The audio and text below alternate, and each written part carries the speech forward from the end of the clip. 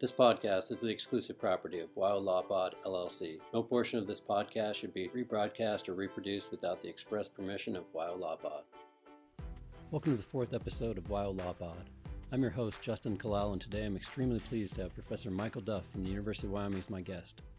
Professor Duff is a Vice Chair of the Workers' Compensation Committee of the American Bar Association's Tort, Trial, and Insurance Practice Section, a fellow of both the American Bar Foundation and the Pound Civil Justice Institute.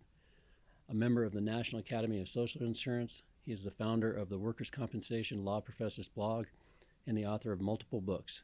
He is a graduate of Harvard Law School, and in 2017 he received the University of Wyoming College of Law Extraordinary Merit Award for outstanding service to the College of Law and the University of Wyoming. Thank you so much for being here today, Professor Duff. My pleasure, Justin. Thank you for having me.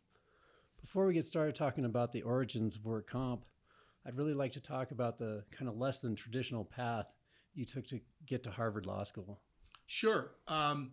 Well, I was one of those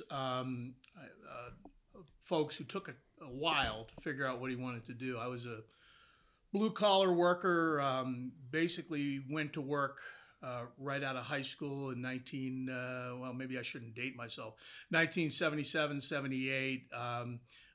Started working, got a 2-year degree at a community college, and then worked for almost a decade as a blue-collar worker. And actually, by the time I landed in law school, I'd already been out working for 15 years, because time flies when you're having fun. And the Harvard piece of the story is a complete accident. And sometimes I get people mad at me when I sort of go through how accidental much of my career has been. I'm the accidental lawyer and the accidental professor, but I essentially was a philosophy major at a small state school in Pennsylvania. And my philosophy professors noted that I had a proclivity for arguing points beyond maybe what they should be argued. It was just sort of a natural orientation, owing probably a great deal to my dad, who was accustomed to cross-examining me at the dinner table. And little did I know how good he was at it until I encountered people in the law who could not hold a candle to my dad. And so, at the insistence of a small group of professors, really, I applied to law schools all over the country, having no idea what I was doing, just having some sense that I should probably apply to some local schools and to some national schools. And I applied to a few elite schools and had the good fortune to get accepted at all of them, which is a nice problem to have, and finally decided on Harvard because it was driving distance from my home in Philadelphia, and so I figured I could get back on holidays and weekends and so forth. So that was how I got there, and then of course I got there and had no idea what to do next, but somehow I made it through. That's fantastic. So did you grow up in Philadelphia then?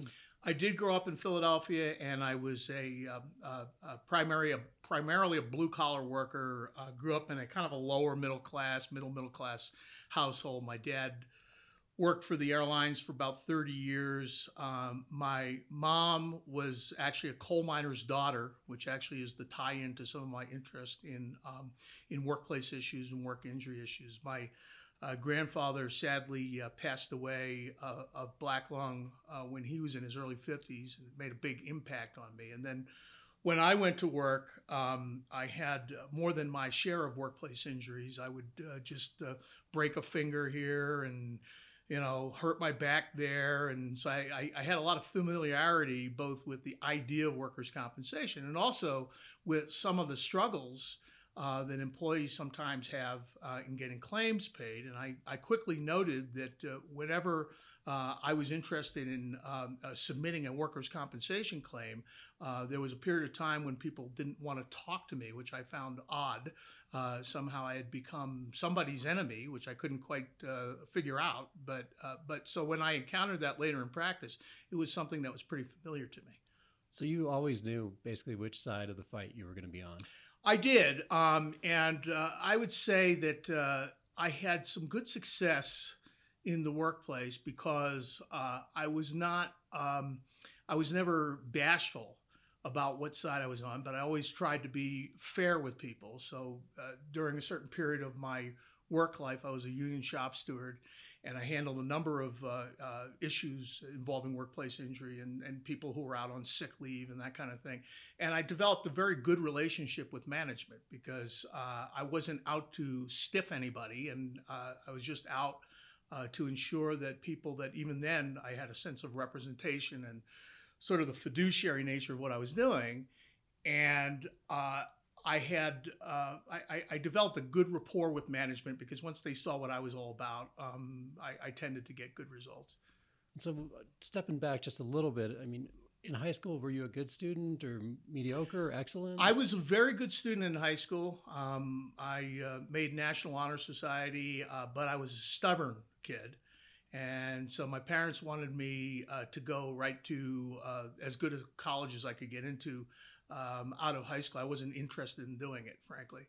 I was more interested in playing in rock and roll bands and doing what a lot of people might interpret as wasting time. And I was sort of determined to do it. And so my dad and I agreed that if I was going to do that, a community college might be a better option for me and for his budget under the circumstances. How did you end up working for the airlines then after that? So my dad worked for Eastern Airlines for 30 years, the Wings of Man.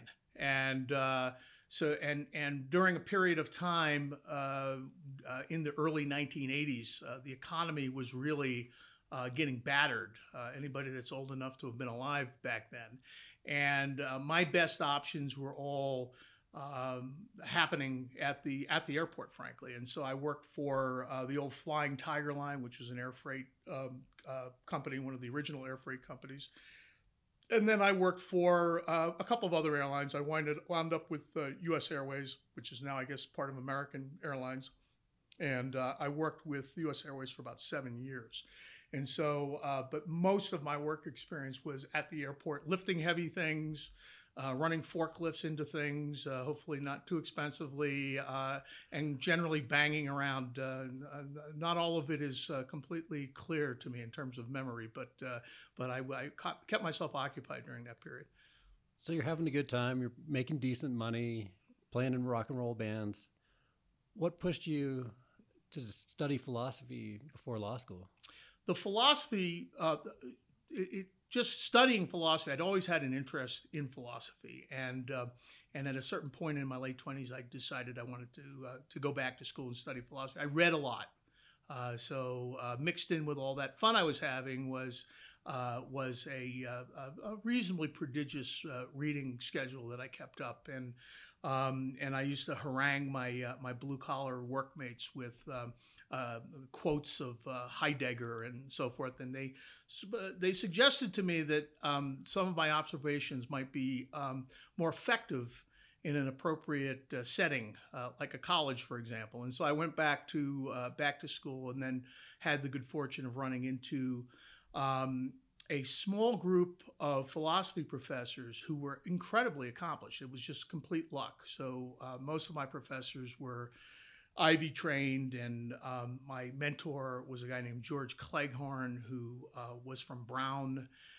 He was a scholar of the theologian Jonathan Edwards, and I spent a good deal of time hanging out with those guys.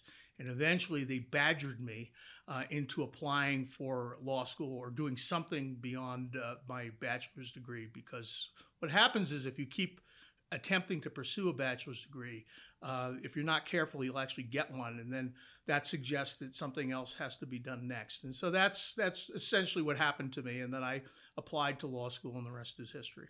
As a fellow philosophy major, I understand completely the need for additional education to seek employment after that. There's that degree. too, yeah. Were you full-time or part-time with your philosophy degree? I was full-time. So for a couple of years, I went to school full-time and I worked full-time. That was an exciting period. And so, but it was, the job was extremely flexible. And because I was working in a unionized environment, I had tremendous control over my schedule.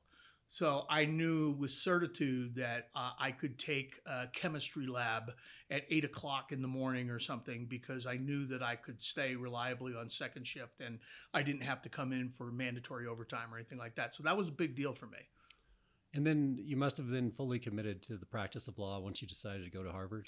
Yeah, so once I made the decision to go to law school, I didn't know much about what area of law I wanted to go into, although it was pretty evident that workplace law was what I was most interested in, and I did have some understanding of workplace injury, of employment law, traditional labor law, conflicts between unions and employers. All of that was sort of intrinsic to my personality at that point, because I'd been through a number of labor issues during my working life, and so I was committed to that path, and I was committed to doing law in some kind of a labor environment. Well, that's fantastic. I think now we should probably shift gears and kind of start to talk about the origins of workers' compensation in Europe, and then look to wrap that around into some current issues in Wyoming. And I guess, like the King said, let's begin in the beginning with the work comp origins in Europe. Yeah, so it's a story that isn't especially well known. I mean, if you talk to most American lawyers, even those who focus on workers' compensation, they're often not real clear that workers' compensation as an idea actually developed in Europe, and you can almost pinpoint it to a particular rail project. The French were notable laggards in the development of rail transportation in Europe, and so much so that they started hiring English contractors, right? So they hired an English contractors in the 1840s who were building a rail line from Paris to Rouen. I know I'm mispronouncing that, but it's not far from Le Havre. And they figured out that if they paid for work injury through insurance on this particular rail project, that they were saving a lot of money. They were saving transaction costs arising from litigation. There was some, there wasn't a lot. And it just seemed to go smoothly and more efficiently, right? That's the first instance we have in Europe of a workers' comp type of program being applied, in this case to a particular work project. But from there, we have all kinds of things going on in the United Kingdom. And I just recently blogged on this. And what it boils down to is that you had the English over a period of time expanding the electorate. So more and more and more people were getting the right to vote. Beginning in the 1830s, the electorate doubles by the early 1860s. Then it triples by the 1880s. And what you notice during that whole period of development, and it's happening in Europe in a slightly different process as well, is that more and more workers are having input into the democratic process. So one of the things to know about workers' compensation is that it really emerges from the failures of English tort law.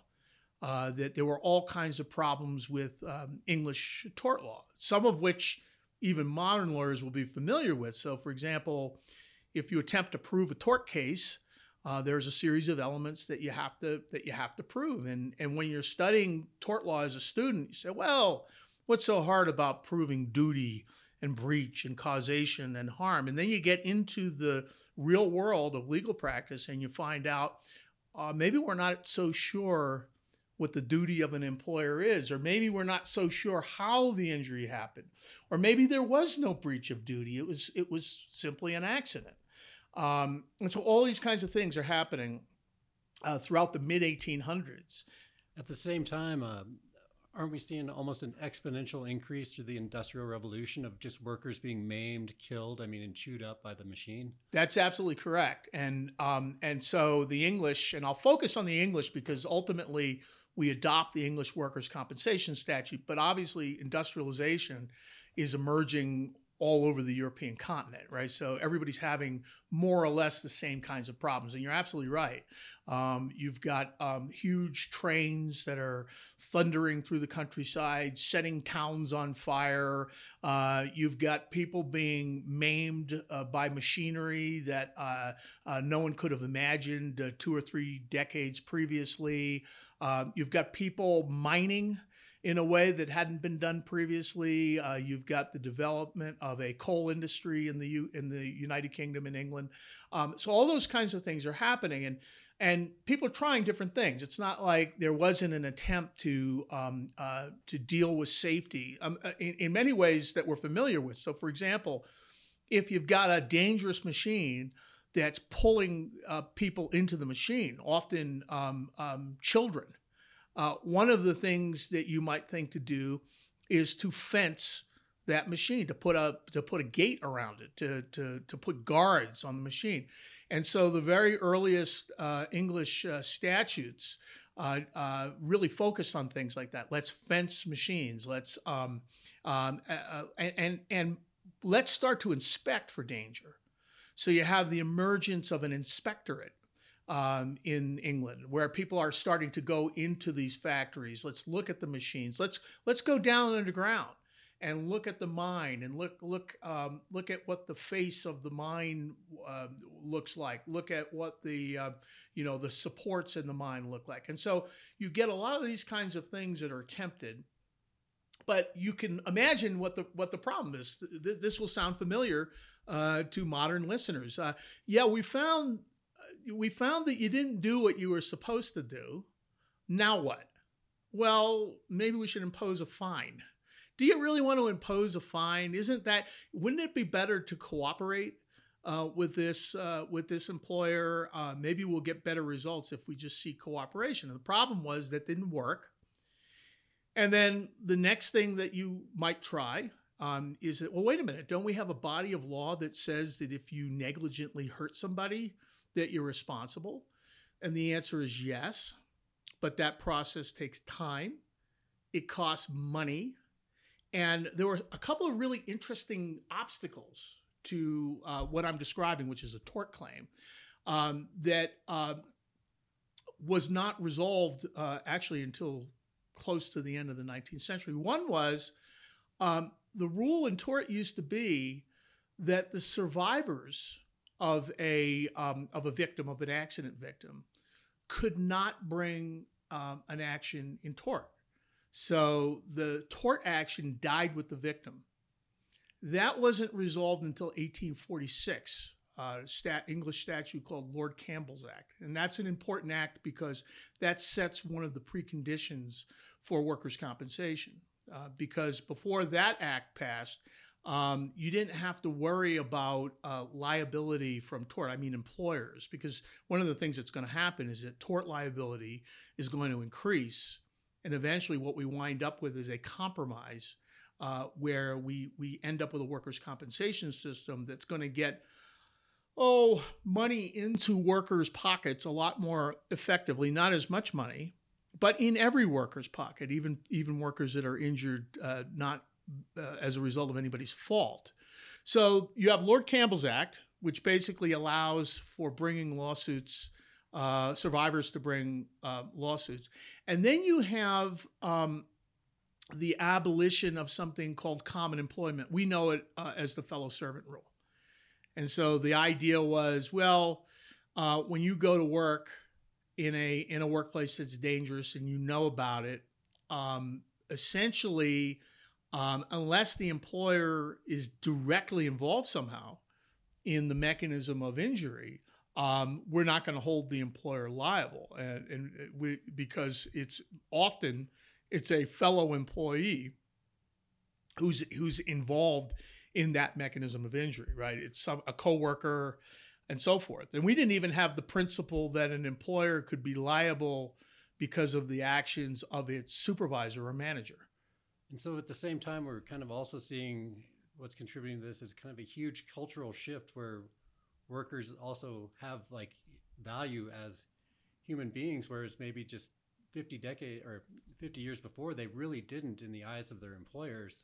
I think that's true. And I also think we have an emerging consciousness on the part of workers themselves, because what begins to happen is that you have employees, and I don't think it's an accident that as employees are gaining the right to vote and they're starting to have input into the political process, that they're also obtaining the right to organize into labor organizations that become more sophisticated and more aware of how workers are getting injured, why they're getting injured, what the limitations of tort law are. For a period of time, workers would have no idea, for example, that their survivors wouldn't be able to bring an action on their behalf. They might not even have known how dangerous their work was. One of the sort of classical sort of objections that some folks have to regulation is, well, shouldn't workers simply negotiate for higher pay if they know that the job is more dangerous, to ensure against the possibility of their being injured, that they'd have some money set aside for themselves, for their family. The problem was that workers didn't know how dangerous the job was, and that didn't happen until later. So all of this is kind of percolating in the mid-19th century, which is, I admit to being kind of a nerd with respect to, I really love mid-19th century history from about 1860 to about 1900, because so much was going on. It's almost, we experience some of this as we've been moving into a technological age. Well, this was a similar period of history in the sense that people are moving from a more or less agricultural environment to a mechanized industrial environment that was unprecedented. And the way that folks made decisions about how they were going to solve problems that they were confronting, all of those tactics are still with us. That's why we can talk about something called workers' compensation law. We still have it. And so early on, what was the driving force? Was it the employers, or was it the government or the workers who were demanding and getting these inspections to determine that things were actually dangerous? Early on, I think it was a combination of, it was the government. There actually, I mentioned inspectors, the Inspectorate.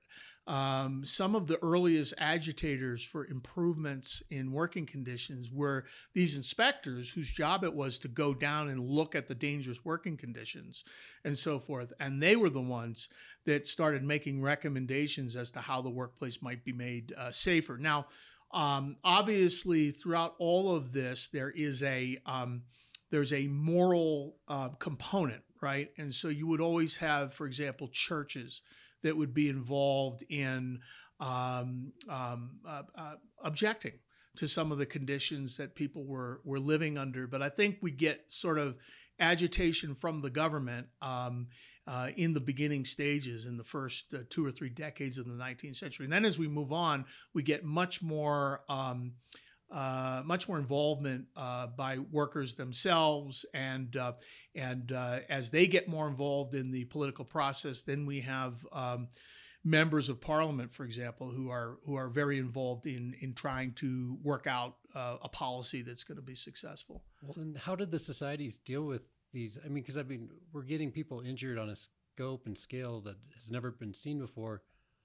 And there really aren't social structures at that time to deal with it. So, I mean, what happens at that time to the person who loses both arms or is blinded? I mean, do they just basically have to throw themselves on the mercy of a church or a... Yeah, and we have some poor laws, what are called the poor laws and corn laws. There are some rudimentary anti-poverty kinds of statutes that emerged during this period. So there's some of that going on.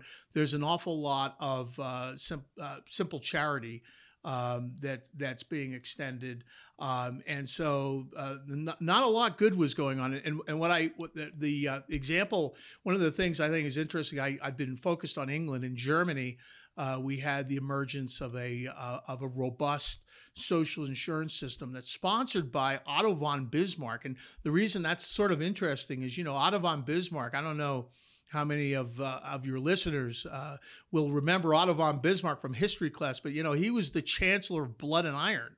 And it was all too much for the Chancellor of Blood and Iron. This idea, this specter of people laying around, as you say, without limbs or maimed or killed, and widows and orphans. It was too much in the United States in the early debates on workers' compensation in the United States. Teddy Roosevelt was an ardent advocate for workers' comp, and the thought was you can't really be in what those observers characterize as a Judeo-Christian society, where you with a sort of moral substrate, and think that it's okay to have people laying around bleeding on the courthouse steps. That was a little too much even for some of those folks. Well, and at that time in the United States, we were dealing with also a kind of an unprecedented time of greed and a race to see who could make the most money. So you've got some really conflicting interests that led to a real power struggle here. Well,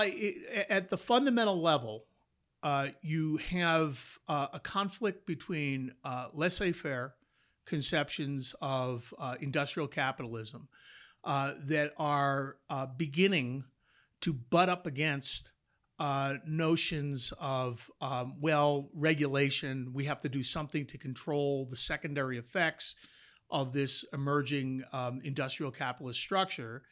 And so you definitely have this this brewing conflict, and you had a number of people. I mean, probably beyond the scope of our discussion, but when we get into the early 20th century, and you have the advent of Taylorism and scientific management, and the notion that you can control these things if you sit down and think about it, you can actually come up with systems that are better than just allowing the machine to run, even if it's running off the rails.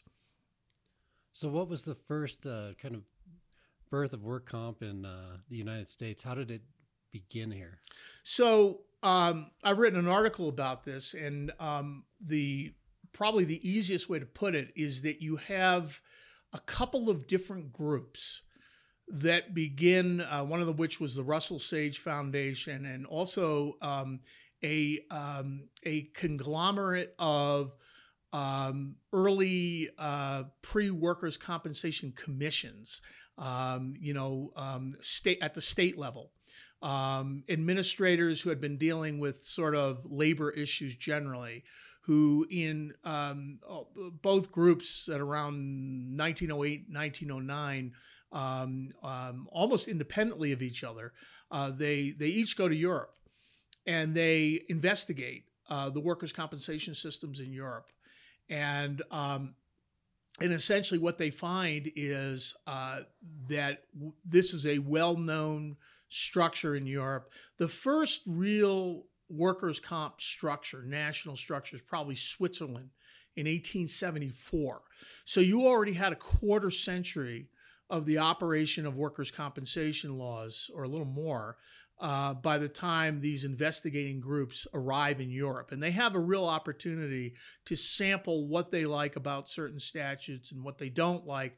And essentially what they wind up doing, each of these groups independently, is they come to the conclusion that the English system is probably going to work better than the German system. Now, this wasn't completely unanimous. Not everybody agreed. But the problem with the German system was it was enmeshed with a whole social insurance system. So, for example, it wasn't just workers' compensation in Germany. It was sick leave, like national sick leave. It was a much more involved system of social insurance generally, and in many ways very advanced for its time. And most of the observers came to the conclusion that importation of this kind of a system into the U.S. was going to cause constitutional problems, and that the English system, while it might present constitutional problems, and it did, they weren't going to be as severe. And so there's this kind of settling upon the English system. And at that time in the European systems, were they all based on the idea of kind of a no-fault system? Yeah, they were, although the idea of a tort right was say different in France or in the Austro-Hungarian Empire than it was in England or the United States. So you had injury remedies, but we might think of them a little differently. So there wasn't the same kind of issue that we would deal with in the U.S. when we're thinking about, well, we're going to have to eliminate a well-recognized right to a tort recovery before we can implement this workers' comp system. A little bit different in Europe.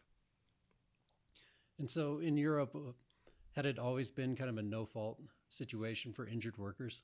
No, you still had some kind of a fault-based structure in Europe, and so there was still a transitioning to this idea of an administrative remedy. It's just that the lines weren't quite as stark in Europe as they were under the English common law, so that there was more flexibility, I think, under that European structure. Certainly, there was a French tort law or an Austrian tort law, but it was a little bit different from the English common law and remedies being tied to Magna Carta and that kind of thing. And so, when workers' compensation is just in its beginning in the United States, how does the fault of the worker or the fault of the fellow employee play into the early systems? So everybody recognized in the United States that there was what was referred to by labor advocates, the unholy trinity of assumption of the risk, contributory negligence, and the fellow servant rule. And the transition to workers' comp is preceded by something that is frankly a little more menacing to employers. And these were known as employer liability statutes. And the idea of an employer liability statute was that employers were going to lose most, if not all, of the affirmative defenses in the unholy trinity, and but still be liable for tort damages. So the plaintiff would still have to prove the elements of a tort prima facie case, duty, breach, causation, harm.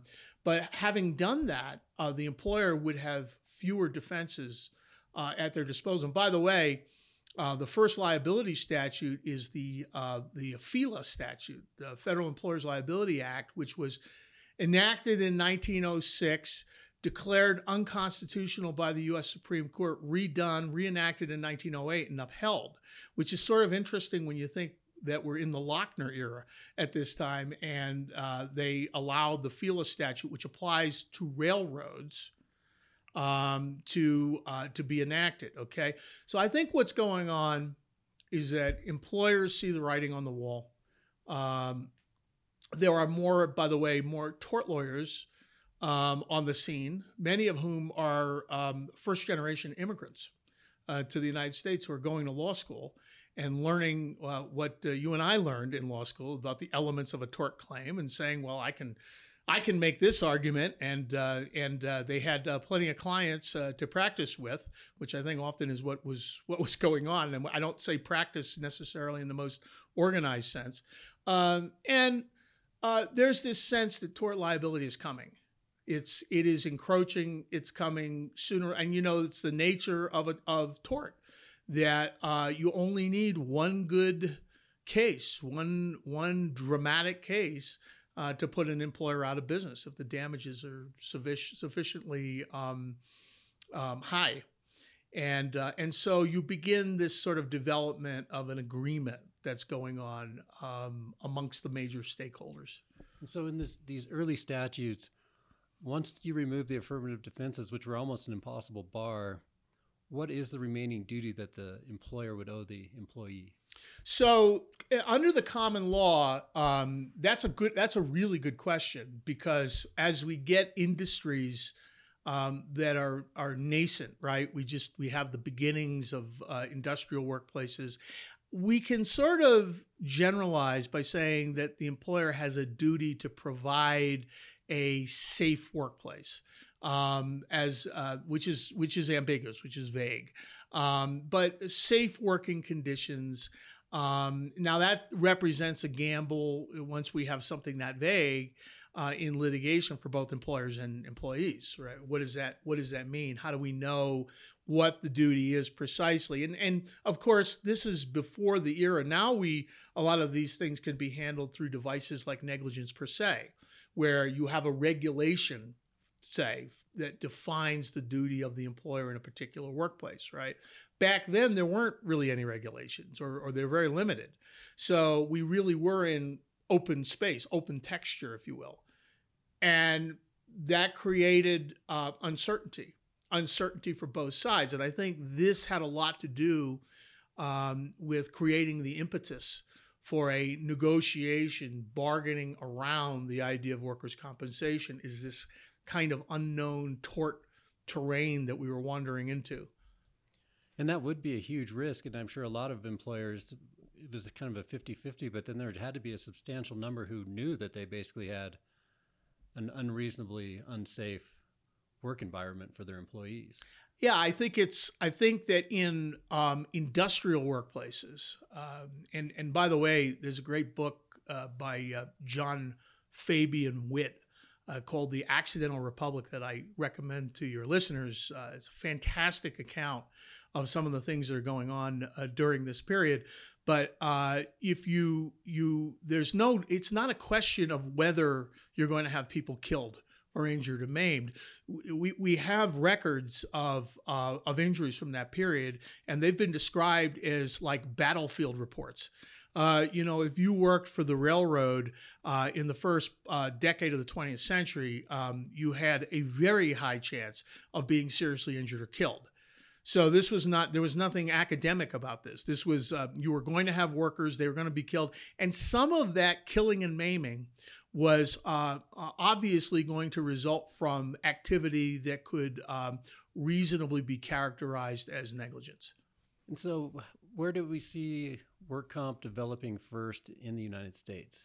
So a lot of the activity builds around the New York statute, which is actually first passed in 1909 and declared unconstitutional by the New York Supreme Court, called in New York the Court of Appeal.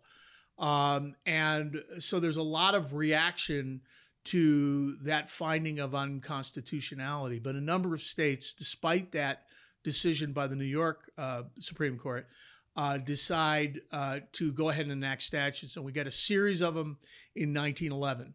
So 1911 is the first time that we see multiple workers' compensation statutes being enacted. I think Wisconsin may have been the first.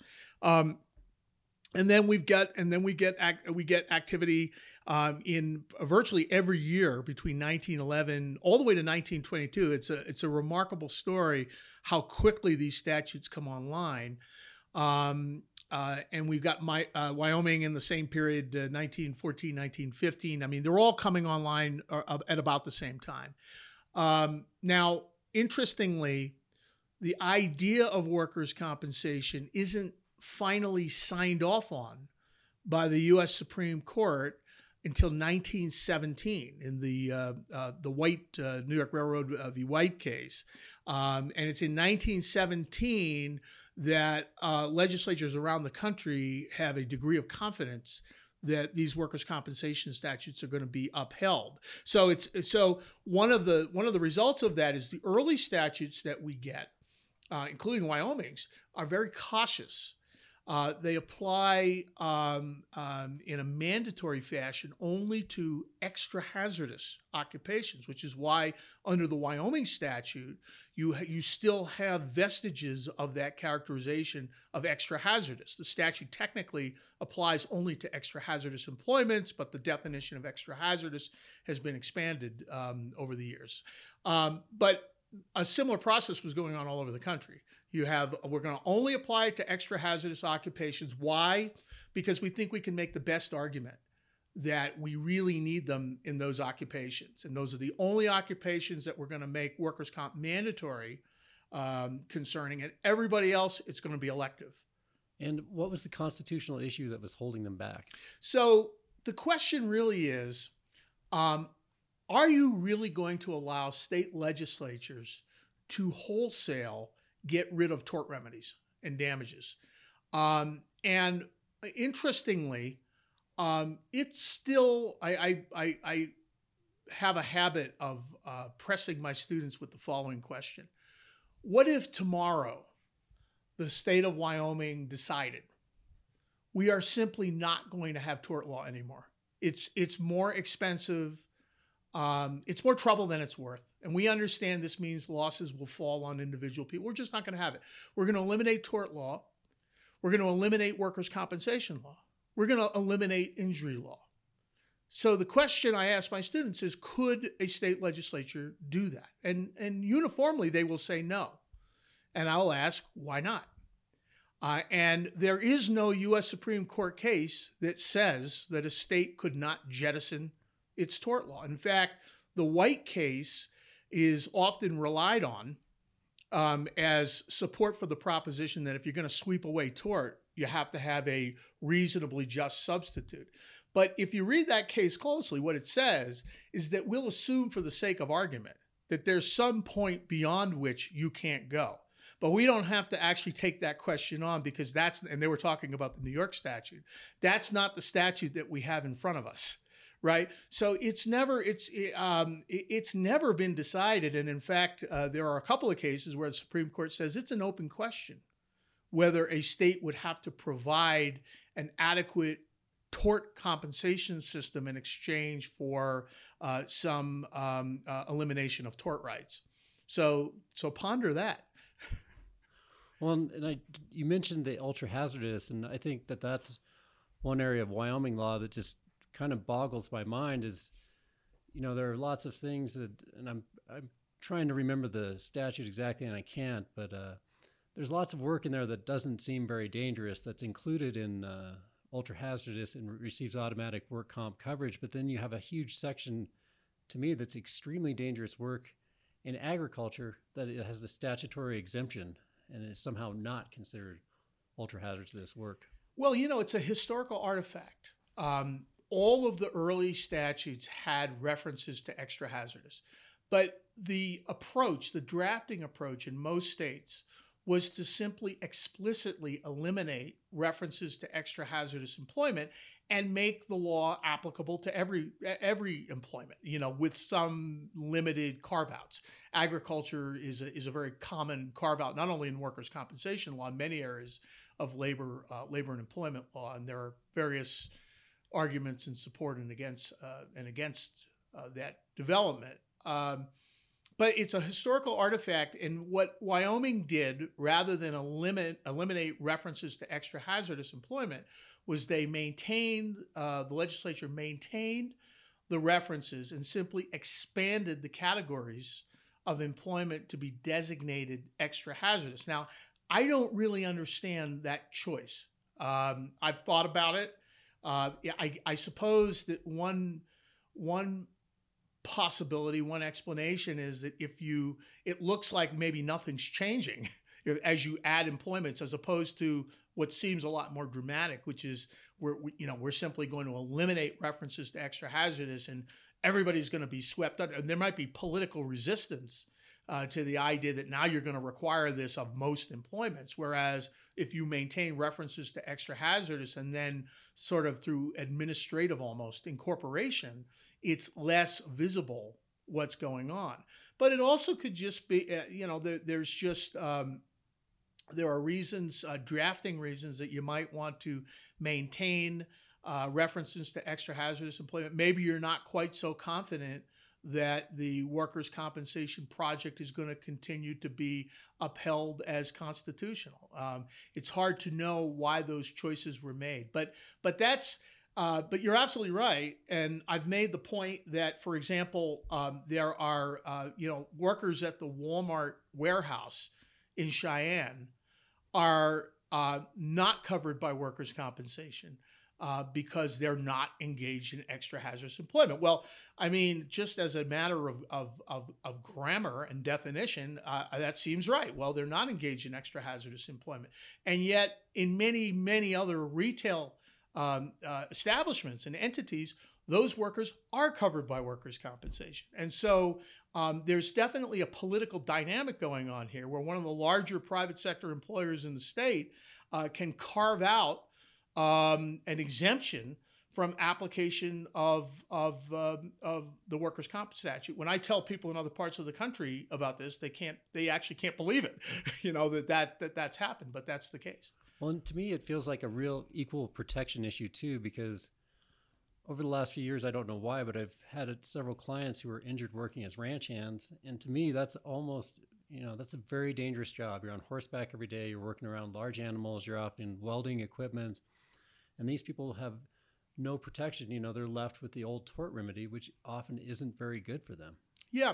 Well, it's, in terms of equal protection, there actually was a New Mexico case decided a few years back, West Brands Dairy, in which the workers' comp statute, which did not apply to certain ranch and farm hands, that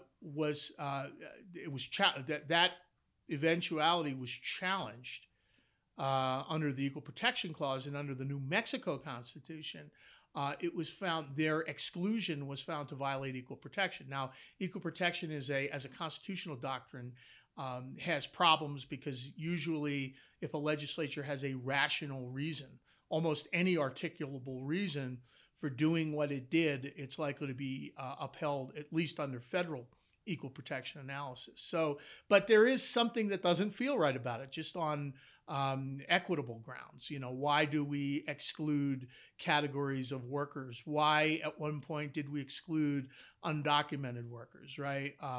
That's another area of discussion. And so anytime there are carve-outs, it's problematic. And even if it's true, and I think it is true, a state like Wyoming, where under Article 10, Section 4 of the Wyoming Constitution, a legislature can't reduce damages for physical injury.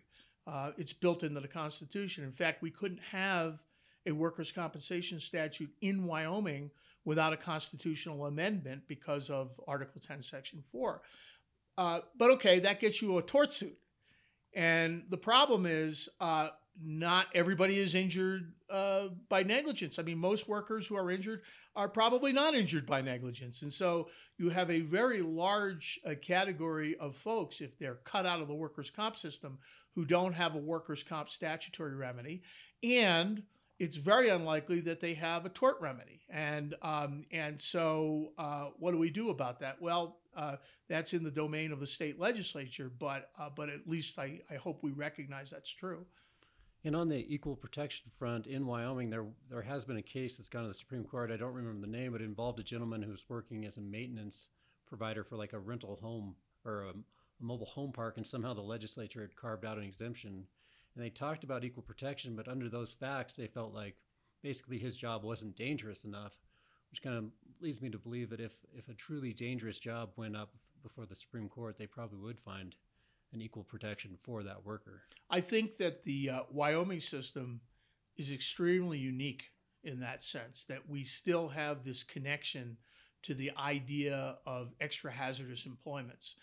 That still exists explicitly within the Constitution, within the workers' comp statute. And so I think arguments are available in Wyoming that probably wouldn't be available in other places. And one of the interesting things about workers' compensation is that you have 51 separate workers' compensation systems at the state level, to say nothing of federal workers' compensation systems.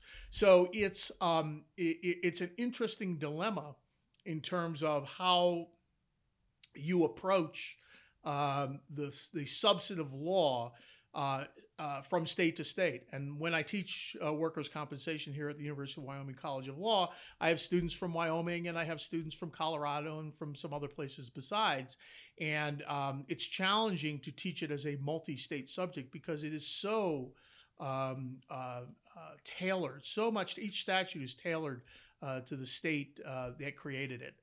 There are guiding principles. There's a lot we can say about workers' compensation that will hold true from state to state. But there are all kinds of idiosyncrasies between states that we have to think about.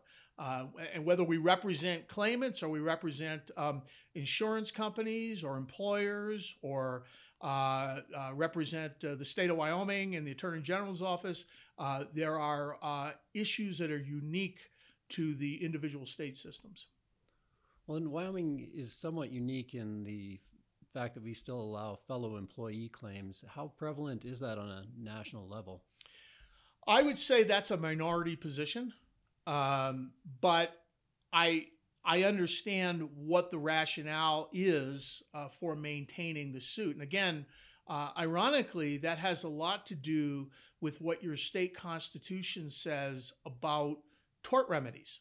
If your state constitution protects tort remedies in any kind of a heightened fashion, it's harder to eliminate tort suits. So that theoretically, you might say in some states, well, obviously we can eliminate the right of an employee to bring a tort suit against a co-employee. If that's a state that has essentially said we're essentially going to allow anything goes with respect to the interplay between workers' comp and tort. And if we've got to sweep away a tort remedy, so be it. But if you happen to live in a state where tort enjoys some kind of a protected status, Florida comes to mind. Florida is a good example. Then it might be harder to do that. And why is Florida a good example of that? Florida is a really interesting case, and for folks who follow workers' compensation law, they may have noticed that an awful lot of contentious cases arise from Florida. And it's a little bit inside baseball. I'll tell the story as quickly as I can. Essentially, under Florida law, the Constitution is periodically almost reauthorized. There are constitutional conventions, and I can't remember, maybe every 20 years, where the whole Constitution is reconsidered. And in one of those periods of reconsideration in the late 1960s, the drafters said something like this, that the common law is protected as a matter of constitutional law. And I'm overgeneralizing, but not by much. So essentially what happens is that if that includes tort. So if tort is a constitutional right, by definition, you can't eliminate tort as a constitutional right without establishing in its place a workers' comp remedy that is a reasonable substitute for the eliminated constitutional right. That analysis isn't available in most states. In most states, tort was never a constitutional right. So it was actually easier to substitute tort with workers' compensation because you weren't interfering with a constitutional right. Florida is different. And therefore, when you talk about, just to take a couple of issues, the total temporary disability benefits in Florida, the length of time that a worker could receive those benefits was shortened to, I want to say 104 weeks, 2 years. And that was challenged on constitutional grounds.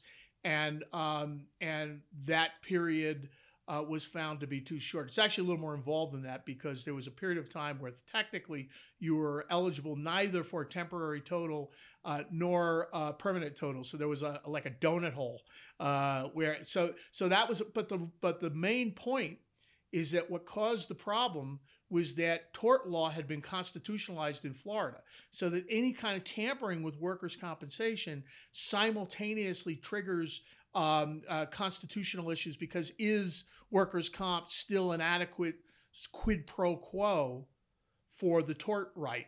The tort right is constitutionalized. So almost anything that comes up in workers' comp, inadequate attorney's fees, because in workers' comp becomes a constitutional issue. It would not be in other places because it's not a constitutional right that's being pursued when we're talking about workers' comp benefits.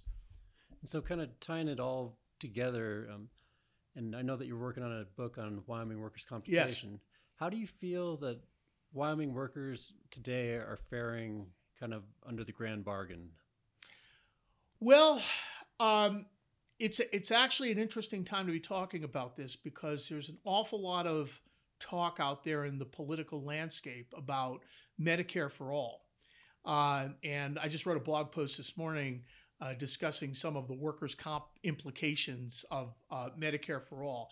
I would say that one of the problems with that, with the grand bargain. A couple things I'll say. First of all, at the time when workers' comp was established, contributory negligence, assumption of the risk, those affirmative defenses that we've discussed, acted as an absolute shutoff to a tort claim. So in other words, if you're a worker, you're working in the rail yard, you picked up a hammer with a rusty head, and you did something to injure yourself, and the argument was made that you contributed to that injury, you're out of luck. You have no tort claim at all. You're done. In an era of comparative negligence, right, where it may turn out that, well, yeah, you shouldn't have used that rusty hammer, and maybe you were 10% responsible, but surely the employer was 90% responsible for having that rusty hammer there in the first place. You would have a tort claim that would be worth more now than it was then. So one of the big sort of policy questions when we talk about in trying to answer your question, well, how do workers make out under the grand bargain? I would say that anybody that had a viable tort claim in 1911, 12, 13, 14 is not making out well at all. They're making out pretty poorly because it's pretty hard to argue in light of what's happened with comparative negligence, for example, that the trade that was made at that time continues to be a fair trade. On the other hand, anyone who is injured purely by accident, and we'll assume that that's the case, under the old regime, that person would have gotten nothing. All right. And it's always important to remember that they would have had no recovery. That person would have had no recovery. And so whatever such a person receives under the current regime, even if we think on some level, on a moral level, it's not right. It's not right that somebody should receive a monthly benefit that's so low. The reality is that under prior law, they would have received nothing.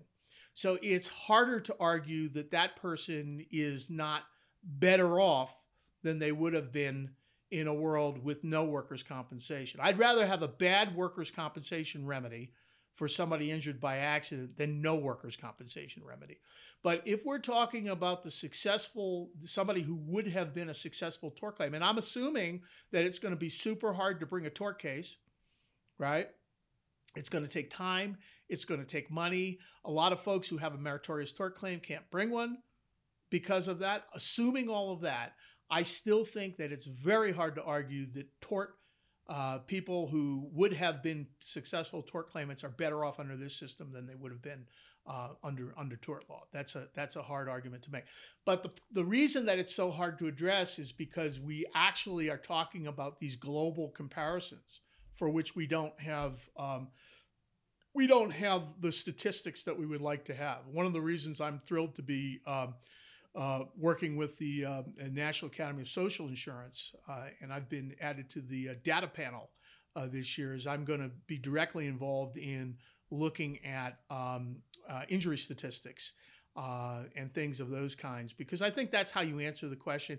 And I think Medicare for All, this sort of agitation for Medicare for All, good, bad, wise, unwise, it's going to drive a lot of these kinds of reconsideration of the system that we're operating under now, because we all know situations in which, whether we're talking about injured workers, whether we're talking about people who don't have access to health care, I think that there is a mood out there that the system that we have now, when looked at in total, sort of with a global view, is not doing everything that we would want it to do. I would agree 100%. And I think that Medicare for All will definitely, if it goes through, it will change every aspect of injury law, from workers' compensation to torts. It's going to be different. No question. Well, that's right about an hour. I've got to say thank you very much. That was wonderful to talk with you today. My pleasure. Thank you for having me, and check back with me anytime you like. It sounds great. Thank you.